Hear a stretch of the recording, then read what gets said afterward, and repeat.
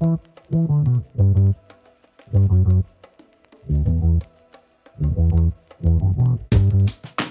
this episode of 20 Minute Takes, we're joined by scholar activist Ron Sider. Ron is the author of Rich Christians in Age of Hunger. Christianity Today named Rich Christians in an Age of Hunger one of its top 100 books of the century. He's also had a front row seat as the church has tried to engage with some of the greatest injustice issues over the last 50 years. Giving that long historical perspective, he gives some insights that might help inform us about how we can respond today.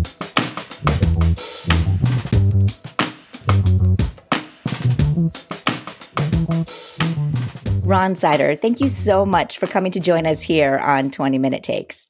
Gladly.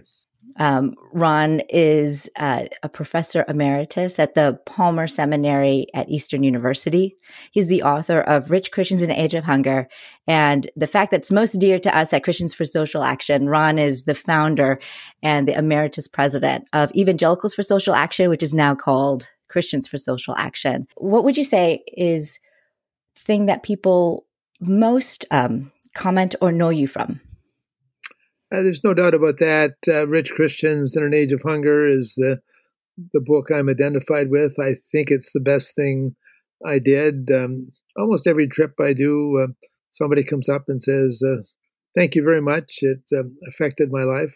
Yeah, I think your book, Rich Christians in an Age of Hunger, was how I got introduced to you. I remember picking it up in college, and it just really expanded my worldview. Can you tell me a little bit about what it is that prompted you to write Rich Christians in an Age of Hunger? Well, it actually started in 1967. I was filling in preaching for a little Baptist church in Connecticut that was merging with another. And one Saturday, I decided to preach the next day on world hunger. I had a little section on the problem, a little section on the biblical material. And then I always thought a sermon ought to have something that you can do. And the idea of a graduated tithe came to me a few years later. And then I said, hey, I'd like to do a little book called The Graduated Tithe. We thought it would be 3 chapters, 80 to 120 pages. But when I wrote it, it grew like Topsy. And the biblical section became 4 chapters. I think that's the best part from the beginning, still is. And it's the only time, I think, in my life when a publisher just accepted my title without proposing something else. Can you explain to us, for those who aren't familiar with the graduated tithe, can you just explain that to us so we could understand? Oh, yes. The idea was that give 10% a tithe on a reasonable amount. And then for every $1,000 that your income is above that amount, give an increasing amount. Give 15% on the next 1,000 and 20% on the next 1,000 and so on. That's the basic idea. In my own lifetime, Arbutus and I have had to, modify the basic amount as we had children and they went to college and they're expensive, so aren't they? But, yeah. We've tried to practice that.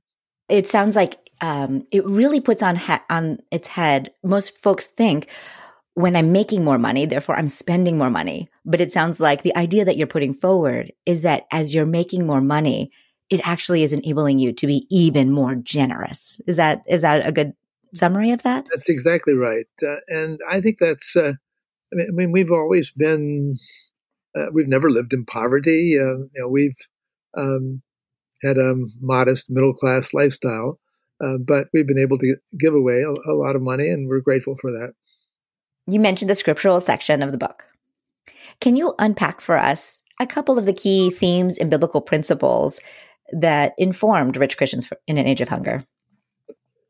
Well, I think the most basic one is chapter 3, which talks about God being on the side of the poor. It doesn't mean that God doesn't like the rich, but in very special ways, God has a special concern for the poor and calls his followers, his people, to have a special concern for the poor. I think that's Mm-hmm. probably the most important um, thing that I say. And what do you think?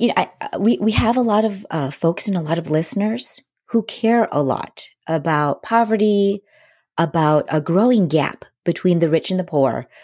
What do you think is the role of Christians? And what are one or two things that you think folks can do that might have the most impact? Yeah. Well, I mean, first of all, let me say that when I wrote the book in 76, it came out in early 77. Um, I'm not sure how hopeful I was, but in the last 40 years, we have made enormous progress on reducing poverty in the world. I mean, Uh-huh. China alone has lifted 600 million, 800 million people out of poverty. It's true in a lot of countries in Asia. Uh, it's not nearly as fast in Africa, but some progress. Now, we still have a large number of people in poverty that's unacceptable, and that poverty is grinding. And when Mm-hmm. you have a crisis like COVID, 100 million, 200 million, whatever, more people fall into poverty. So there's still a big problem, but Yes. Yeah. it's not as large as a percentage of people in the world as it was when I first wrote the book. And I'm grateful Mm-hmm. for that, but it doesn't mean for a moment that we shouldn't be working at poverty, both Mm-hmm. in this country and abroad. No, that's great. I think you're right. I think there's something about the pandemic that really brought into the light or the clarity the real disparities that exist in the world. And we just saw that play out. It maybe for some folks, it was kind of conceptual, but I think the pandemic really sort of put concretes in a face on the impact of these income inequalities and access to healthcare, these sort of things. Well, we saw it most blatantly um, in who got vaccination. Um, Right. you know, majority of people in the wealthy countries got it, and only a small percentage of people, especially in Africa, um, got the vaccination. That's wrong.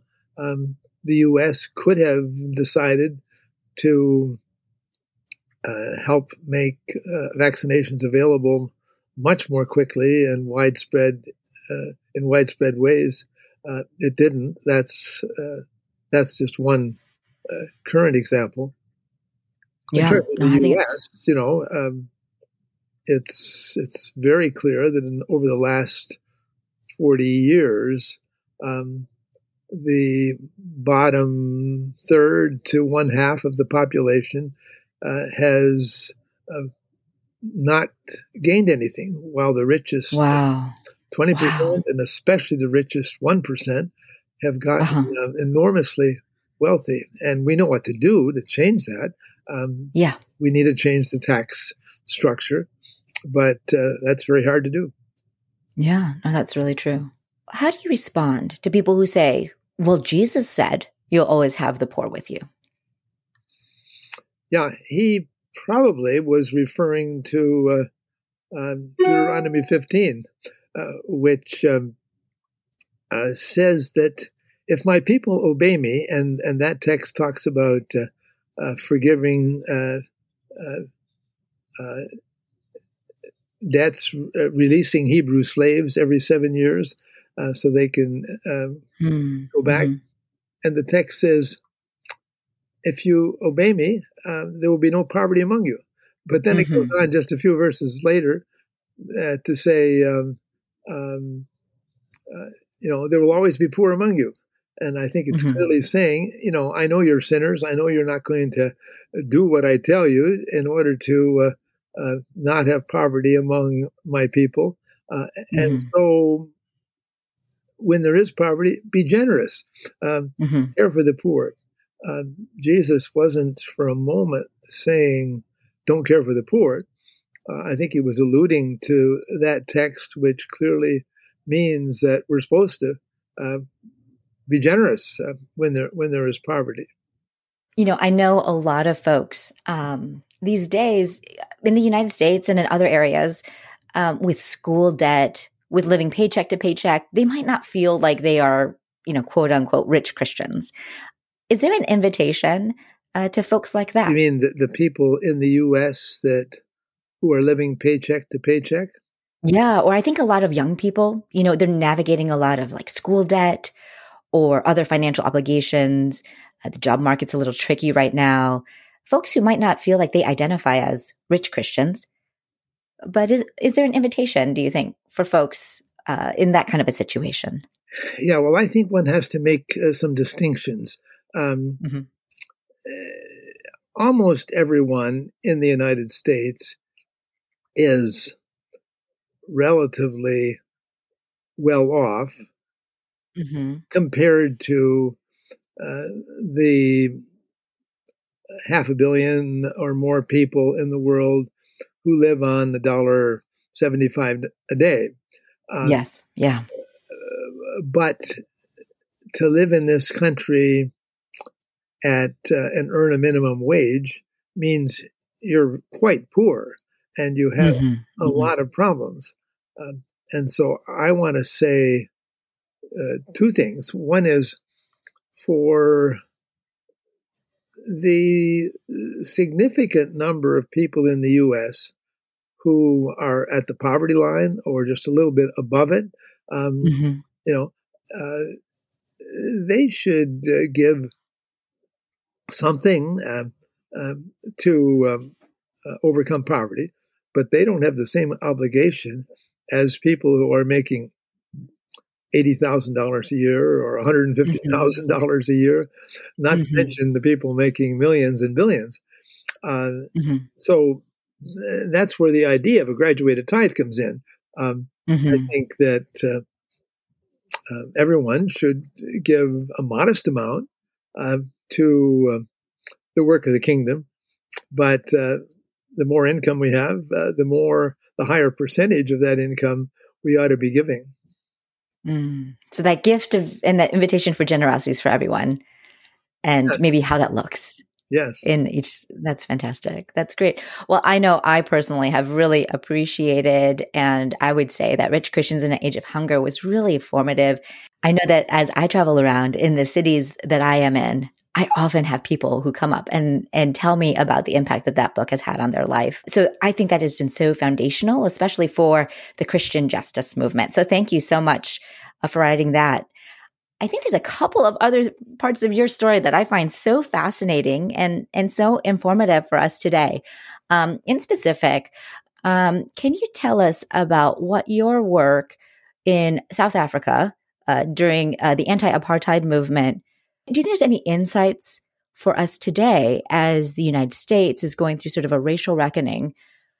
Is there anything that you think kind of emerged from that time and the fight against apartheid that might be sort of helpful wisdom, either similarities that you see or takeaways that were true then that you think might be relevant or poignant for this moment?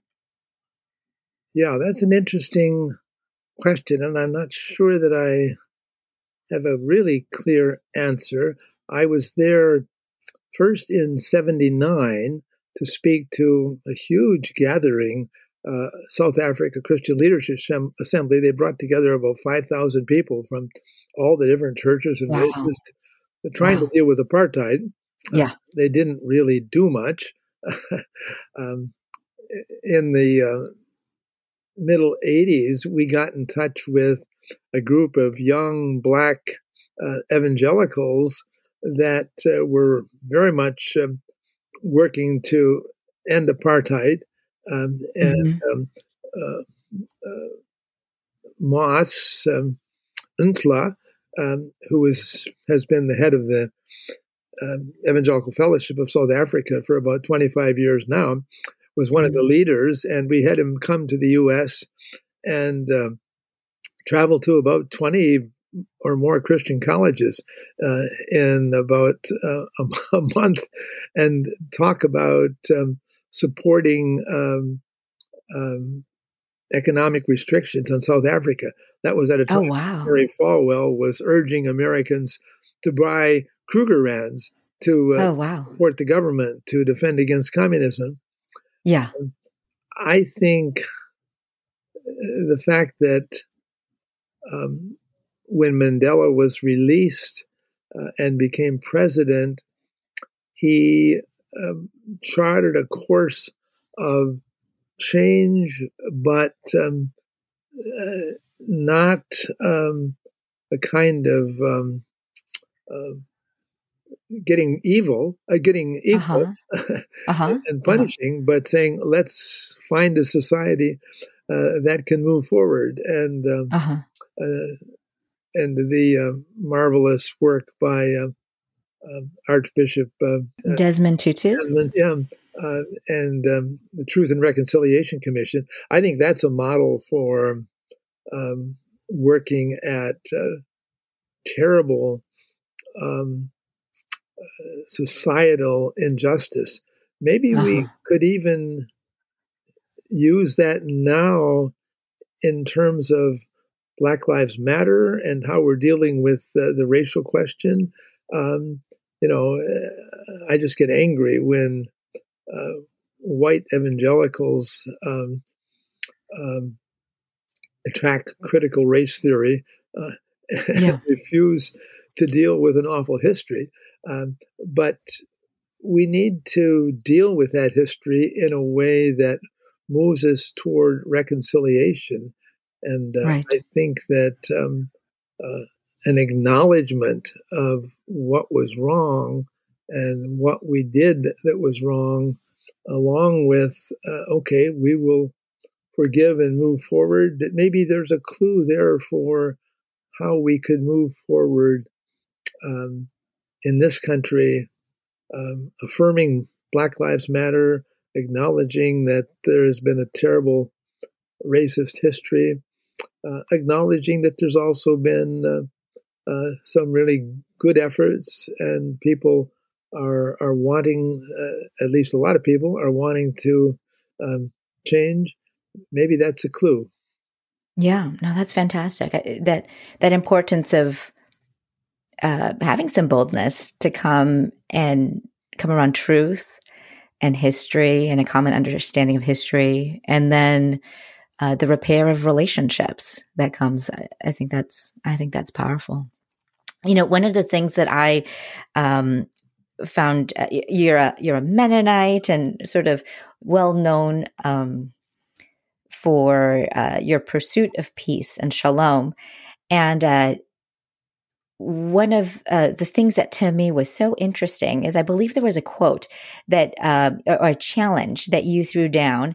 I'm going to paraphrase it, but I would love for you to kind of either correct me and tell us a little bit about this moment. But you gave a charge to the peacemakers, encouraging them to pursue peace with the same strength and vigor that those who pursue violence. The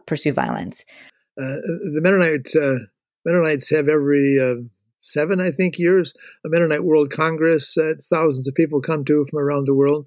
And in 1984, I was asked to give the peace lecture. And in that lecture, I called us to move beyond a kind of non-resistance to evil to a very activist confrontation with injustice, but I love that. nonviolent. And that address led, after a couple years of very major analysis and study by the top leadership of the Mennonite churches in Canada and the U.S., to saying, yes, that activist nonviolence is in keeping with our Mennonite tradition, and Christian peacemaker teams then was formed as a result. That's wonderful. Thank you. Well, Ron Sider, you are a scholar and an activist, and one of the folks who really stirs our imagination to dream bigger dreams and new dreams about what it means to follow Jesus faithfully in this day and in this time. So thank you so much for your example, and thanks so much for spending time with us here on 20 Minute Takes. Thank you, Nikki.